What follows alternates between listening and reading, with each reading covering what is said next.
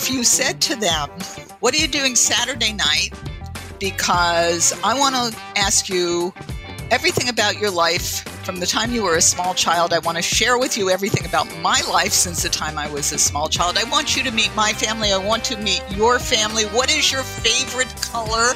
What do you like to eat? And I have our next 15 dates planned. We're going to go here, and then we're going to go here, and then we're going to go. You would not go out on that date. Hi, friends. Welcome to the Sales Enablement Podcast. I'm your host, Andy Paul. That was Wendy Weiss. Wendy's the president of ColdCallingResults.com, and she's been called, for a number of years now, the queen of cold calling. So, one guess what we're talking about today? That's right, cold calling. So we're going to dive into lessons that Wendy's learned from her clients about how cold calling has changed during the past 12 months, during the pandemic, and during this rise of virtual selling. And she shares her recommendations for sellers regarding how to elevate their effectiveness in reaching out to prospects in this new sales environment. We also dig into why Wendy believes that cold calling is the perfect way to build relationships.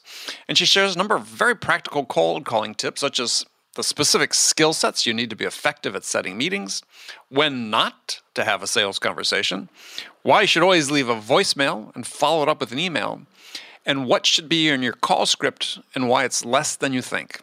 Lots of really great practical takeaways from Wendy today. But before we get to Wendy, I want to remind you to subscribe to this podcast wherever you listen to it. And if you subscribe, we'd certainly appreciate it if you could also give us your feedback about how we're doing in the form of a review. So thank you. All right, let's jump into it. Wendy, welcome to the show again. Well, thank you for inviting me to be here. Yeah, it's been a number of years. I was trying to think back to it. I think it's been 3 years, something like that. Something like that. Yeah. So, gosh, you're in New York, and remember the last time we talked, you have a really interesting background. Weren't you like a professional dancer? Yes, actually, my first career was dancing in a ballet company, and I believe that everything that I know in life and business, I learned in ballet class. Oh, really? Now, you can't just run by that. Let's explore that. So what are these things? Let's start with, life. We'll go to sales after that. Okay. Well, it's really very similar. What I learned in ballet class was warm up, rehearse, perform. That's what I learned in ballet class. Because when you are a dancer, it takes about 10 years to train a ballet dancer. And you take a ballet class every single day, 5 or 6 days a week. And when you're training, you take 2, 3, 4 classes a day. And you do the same thing over and over and over again. And that you learn your technique, you learn your craft. When you have a performance coming up, you don't just run out on stage and start dancing. You practice, you rehearse. Yeah. And then and only then, after you have trained and you have learned your craft and you have rehearsed, then you perform.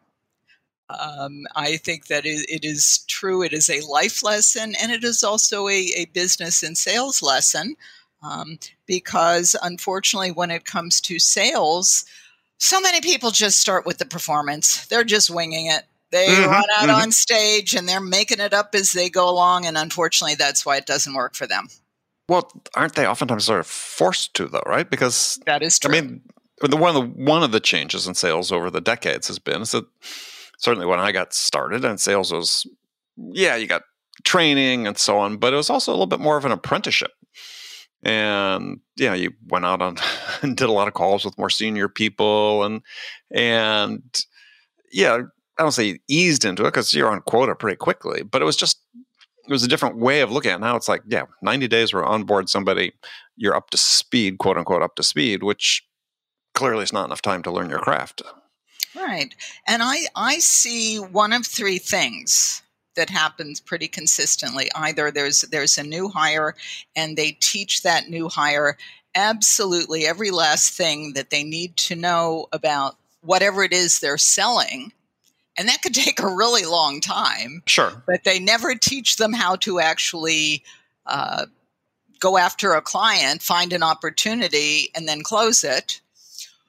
Or they say that we're not going to get them training yet because we're going to see how they do on their own, which is often a recipe for disaster. Sure, on both sides. On both sides. And then the third possibility is they do get this new hire some sales training, but there is a difference between prospecting and selling. Yes. And lots of times the sales training starts with you're in front of the prospect. How do you handle that conversation? This is important information, but before you have that conversation, you have to learn how to get in front of the prospect. So that is what we do. Well, let's dive into that distinction, because I think this is something that's coming into starker focus, or more sharp focus, over the last several years. Is we have more specialized sales roles in many companies, that especially those that are doing more of an inside model. And so we have basically prospectors and sellers. And it's funny, I see oftentimes in companies there's a sort of this assumption that, well, somebody's going to do prospecting for a certain period of time, and then they're sort of like going to, quote, grow out of it, and we're going to make them salespeople. And I don't see companies taking the people who are really good prospectors, may want to stay, the SDRs, BDRs, whatever. Why aren't more companies creating career paths on that side of the ledger, as opposed to assuming everybody just wants to go over and become a salesperson? It's I don't know the answer to that, and it certainly is. Some people are really good, can be really good at business development, and they won't be good salespeople. And you want to keep them in a business development role. Sometimes you can transition someone to a full sales role. I have clients that will use the ability to set an appointment as a litmus test as to whether or not somebody's going to be successful. Because when you bring someone in as a brand new hire, it's going to take them a long time to learn everything they need to know about whatever it is they're selling and be able to sell it effectively. But they can learn to prospect and set qualified appointments in a matter of months. And then they can learn the rest of the process. But if someone cannot learn to do that or won't do it, then they're probably not going to work out. So I have a lot of clients that will use the ability, they train them. They come to us and we train them to set appointments. And that's kind of the litmus test as to whether or not this new hire might succeed in sales or not.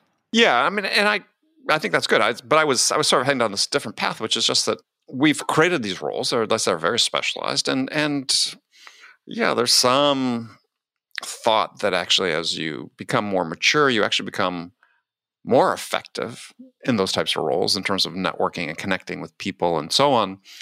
And yet there always seems to be a rush, certainly in tech companies, sort of, I'll call it ageism, is they're too old for this. This is a young person's job to be an SDR. And it's like, well, if they're good at it, let's make a career out of it. Yeah, I agree because prospecting is actually it's its own specific skill set, and it's not intuitive. There's the myth of the born salesperson, and so when somebody has that skill, that's an incredibly valuable skill. Yeah, I agree, and I as one who did it because I had to, but never felt it was my strong point. I have so much appreciation for people that can do it, love doing it, are good at it. And I just think it's sort of like the disservice we do for like good salespeople. There's the assumption that they need to be promoted to be a manager. When if we really counseled them and showed what the career path could be, is more of them would probably want to stay as salespeople, right? That they could achieve their personal goals in life being a seller as opposed to a manager. And I think we need to be able to do the same thing within this business development space, is help people understand or provide a path to people so that, from what they want to achieve in their life, personally, financially, whatever, is if they're really good at this, is how do we help them make that career. Exactly. If someone is really good at something, it's a great idea to let them keep doing something that they're really good at, unless they really don't want to.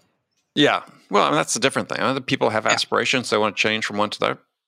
All for it. But yeah, I've seen too many instances. And I was in a conversation about a year ago with a sales leader. It's looking at his SDR team. I said, he's sort of saying he's having a hard time finding people at that time, pre-pandemic. And I said, well, there are lots of people on LinkedIn who are in their 40s and 50s that maybe it just didn't work out for them, perhaps whatever career path they're on in sales, but they look like they could be really good in this. Why have you ever tried somebody that's a little bit older, a little more experienced in these roles? It hadn't even occurred to that person. Well, what's also interesting is that frontline role is often devalued. That's part of the problem. That the stars are, the salespeople are often viewed as the stars, where the BDRs are like, oh, that person's a telemarketer. And there's always kind of a sneer in the person's voice when they say the word telemarketer. Yeah, I understand. And finding that opportunity, that's the hardest part. If you have a qualified opportunity in front of you, closing it should be a whole lot easier. Well, I'll say that they're both hard, and we should have the best people we can find doing both roles. And if you have top people doing both sides of it, then your odds of actually moving a prospect from initial point of interest to a close should be substantially higher. And I agree with you. So we have to stop. I think it's changed and it's evolved, but I think there's still segment people sort of look down at the BDR, SDR function as sort of interchangeable parts, and we've got this process. If they just say these things in this order, everything's going to happen. And it's like, that's still human that has to execute that. Agreed. So you've talked about some changes and stuff you've written about because you focus on cold calling. You're the self-described queen of cold calling, which I think is great. You should grab that territory, make it your own. Is what's changed then? All right, over the past 12 months, we've gone through the first year of this pandemic. Hopefully, it's the last full year of the pandemic. What's changed in the world of cold calling as a result of COVID? Well, what's really interesting is there has been a huge resurgence in interest in the topic. That a lot of our clients were used to doing a lot of networking. They were going to conferences. They were going to trade shows. They were going to networking events. We have clients that would canvas. They'd walk into an office building and start knocking on doors. They can't do any of those things now. And so how are you going to make that connection when you can't go to the conferences and trade shows, et cetera, where you've been used to meeting the people that you want to have selling conversations with? And, I was on a panel a few weeks ago. It was an expert panel. I'm making finger quotes here. And one of the experts said that the phone was dead because everyone is doing Zoom calls now. And I said, wait a minute. You have to get people to the Zoom call. And the phone is a mechanism to do that. And so that's one of the big changes that we've seen is there's this real resurgence in using the phone to develop opportunities. And, what's always interesting to me is every single study that I have seen shows that if you add the phone to the mix, conversion goes up. So if you're doing an email campaign and you start, your team starts picking up the phone, your numbers go up. If you're doing a social media campaign and your team starts picking up the phone, your numbers go up. So this pandemic is making people pick up the telephone. And I think to a point you're sort of alluding to earlier too is sometimes it's just better to have a phone call than a Zoom call. Yeah.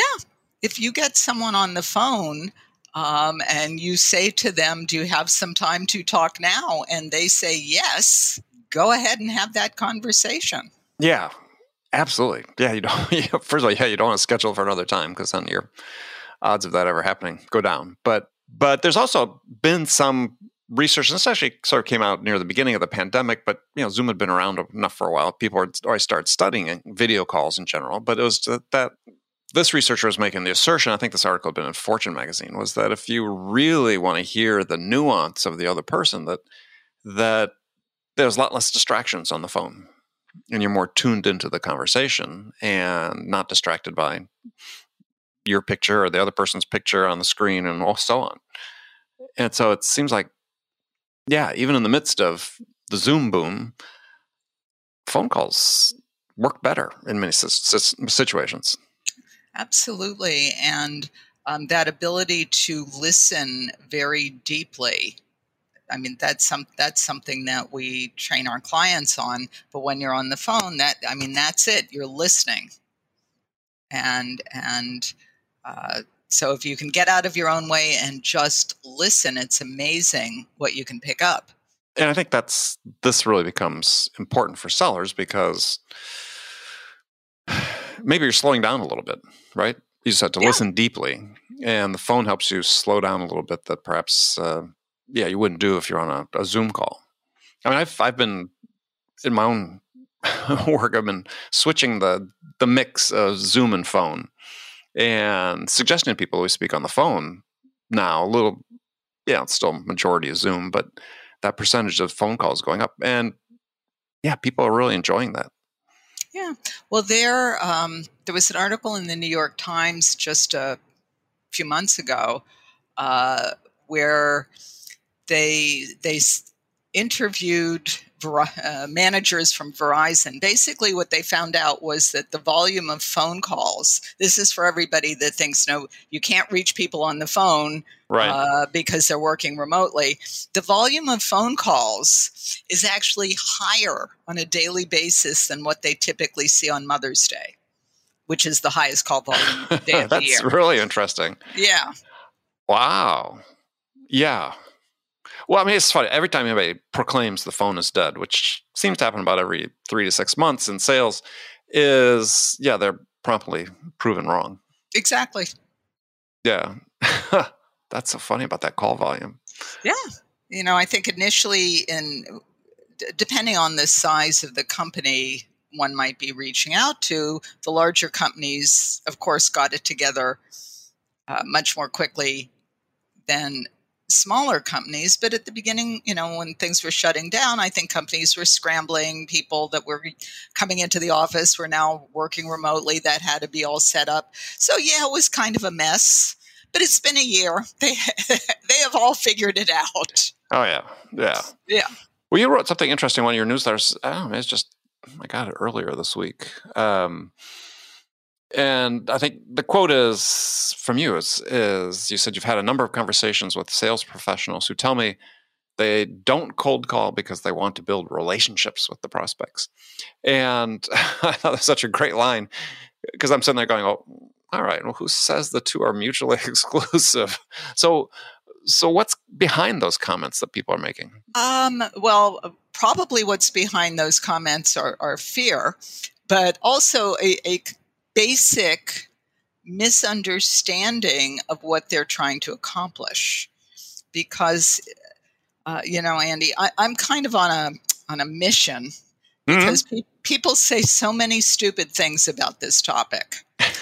And what I like about you is you don't beat around the bush. So let's get into it. Yeah, and one of the things, like the stereotype is you hunt somebody down, you get them on the phone, and you make them buy something from you in like 60 seconds. You convince them to do something they don't want to do within 60 seconds, yes. And give me your credit card now. Mm-hmm. And that's kind of the stereotype, but that's not what we're doing. A cold call, it's your introduction. There are a lot of different ways to meet prospects. Picking up the telephone and introducing yourself is one of them. Well, and this is interesting. Let me just stop for a second because you said like this is part of the problem is you said you're making this basic connection. You're just picking up the phone and introducing yourself as opposed to picking up the phone and pitching. Yeah. Well, Andy, this is like dating. If you want to go on a date with someone, you have to ask them for the date. And then you go, assuming they say yes, you go on the date. So you need to ask, what are you doing Saturday night? Would you like to go out to dinner or a movie if the movie theaters are open or whatever? You ask them. And then if they say yes, you go on the date. Now, if you said to them, what are you doing Saturday night? Because I want to ask you everything about your life from the time you were a small child. I want to share with you everything about my life since the time I was a small child. I want you to meet my family. I want to meet your family. What is your favorite color? What do you like to eat? Right. And I have our next 15 dates planned. We're going to go here, and then we're going to go here, and then we're going to go. You would not go on that date. Yeah. So, but a lot of salespeople, when it comes to picking up the phone and introducing themselves, that's what they do. It's like, here's everything we do. Yeah. And the same thing is happening on LinkedIn now. Oh, yeah. Yes. Yeah, I joke that I must have something wrong with my profile because evidently I'm inadvertently communicating this level of desperation to have my taxes done, my books done, to buy insurance. I need financial planning help and all those things. Yes. Yeah. We all need everything.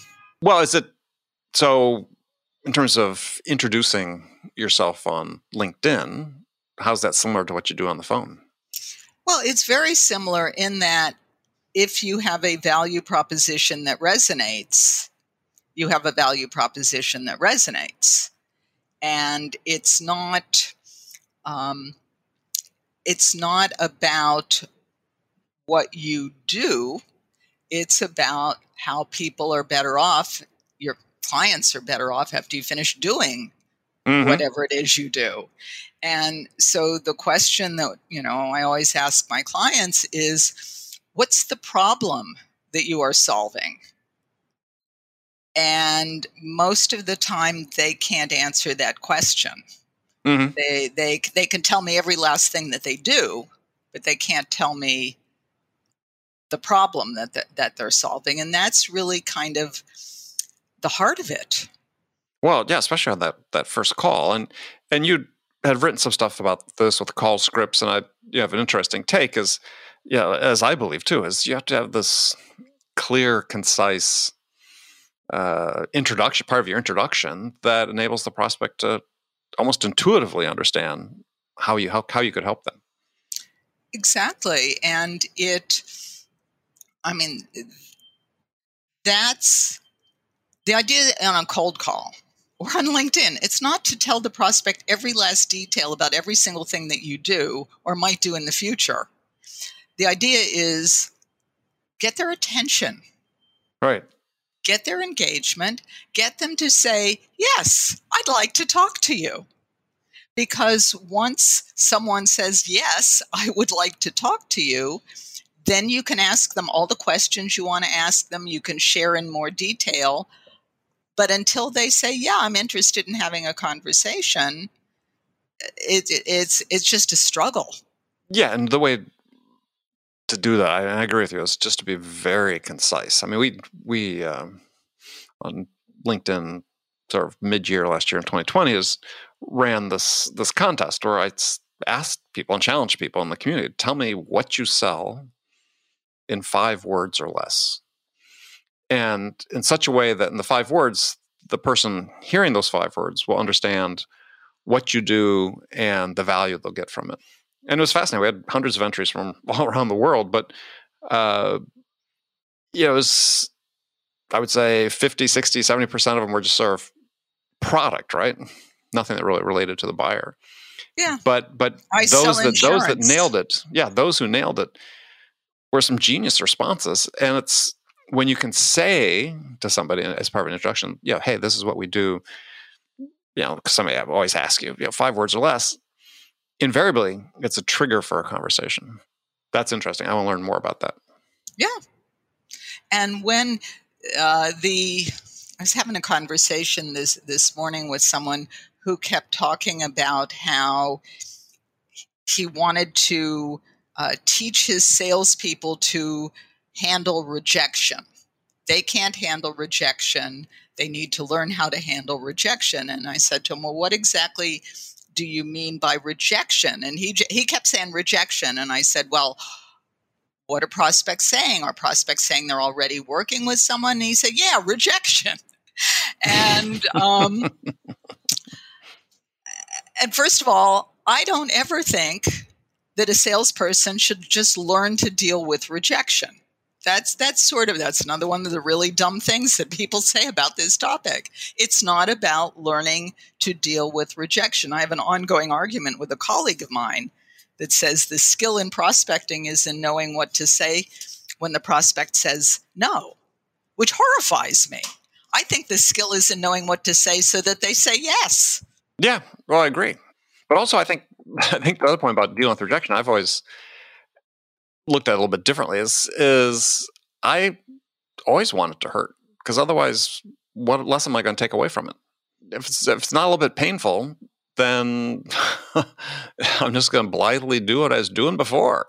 But if there's pain associated with it, I want to make sure that I get rid of that pain. So what can I do better the next time to not experience that?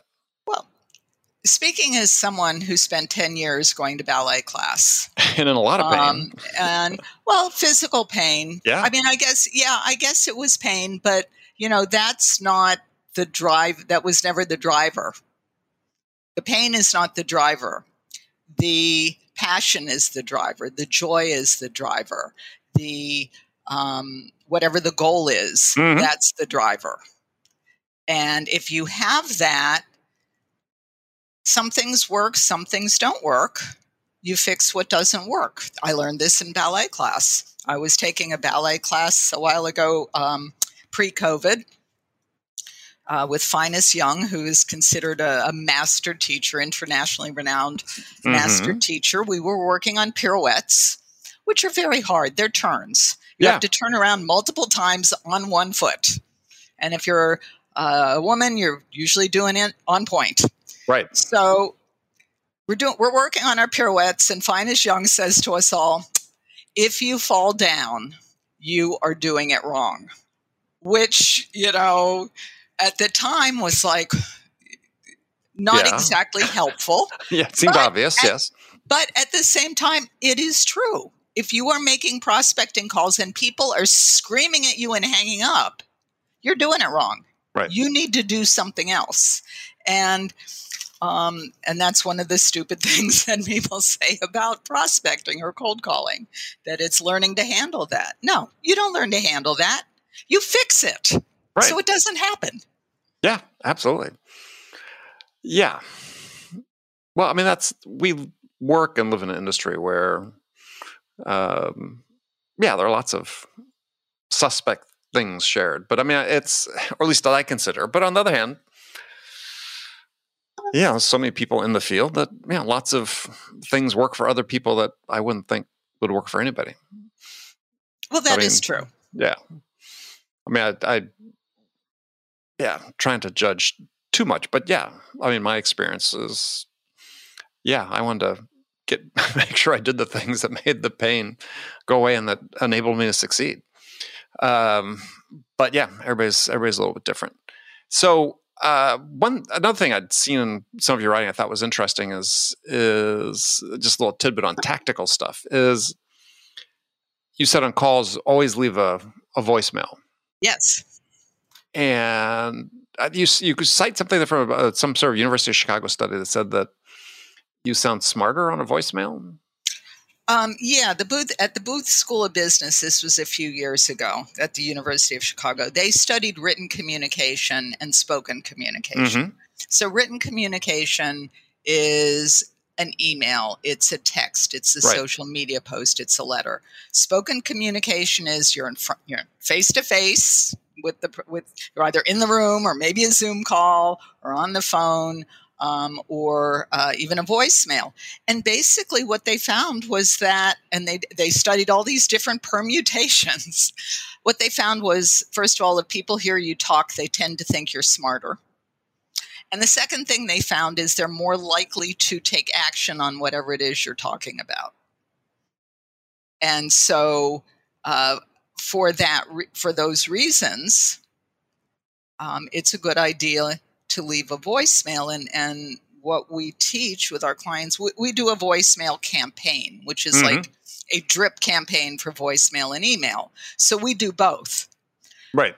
But what we have found, I mean, this is what we've seen internally and also with our clients, because lots of times you leave the voicemails, you send the emails, and the response will come by email. That's the most common thing. Right. But what we have found is that if you stop leaving the voicemail, the response rate goes down. So that's why the recommendation is to do both. Right.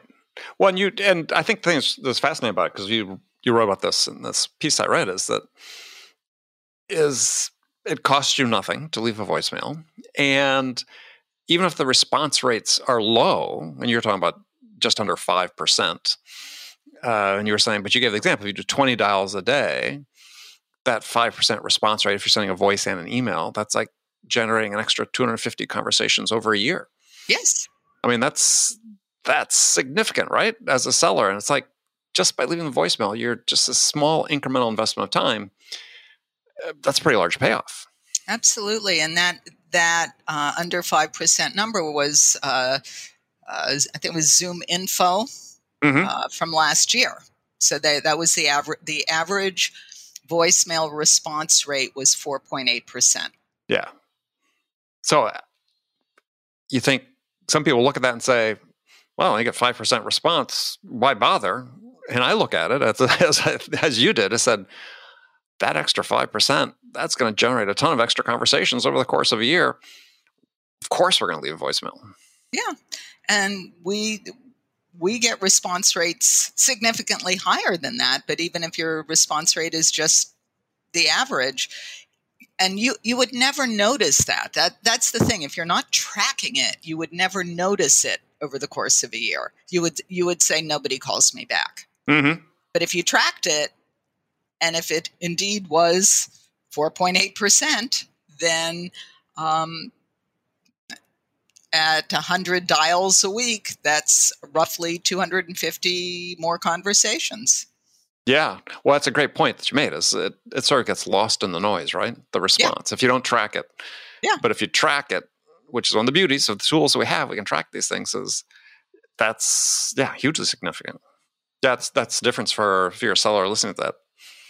It could be the difference between making your number or not, or between making your number and making President's Club. And we all want to make President's Club.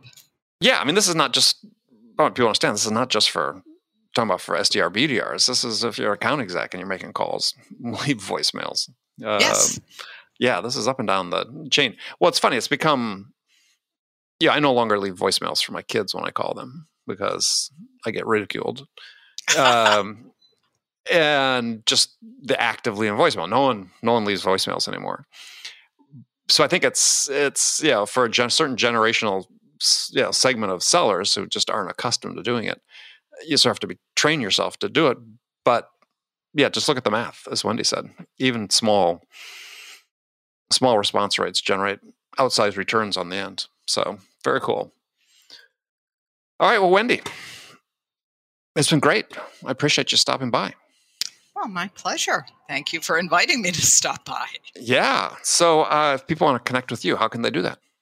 Well, we do have a gift for all of our listeners, and I'm assuming, Andy, you're going to post it somewhere near the link for this podcast. That's the Business Owner's Guide to Scheduling More Qualified Appointments when their prospects are all completely freaking out. And that guide is it's 12 steps for finding sales opportunities today. So it's 12 actionable items that you can start implementing today. You can also visit us at coldcallingresults.com. That's our website. Perfect. All right. Yeah. Well, Wendy, as always, a pleasure, and we'll look forward to doing it again. Absolutely. Thank you, Andy. Okay, friends, that's it for this episode. First of all, I want to thank you for taking the time to listen. As always, we're ever so grateful for your support of this show. And I want to thank my guest, Wendy Weiss, for sharing her insights and advice with us today. If you enjoyed this episode, please subscribe to this podcast, Sales Enablement with Andy Paul, on iTunes, Spotify, or wherever you listen to podcasts. And if you could also leave us a rating or a review and let us know how we're doing, well, we'd certainly appreciate that. You can do all that on your phone in less than a minute as soon as this episode is over. So thank you for your help. And thank you so much for investing your time with me today. Until next time, I'm your host, Andy Paul. Good selling, everyone.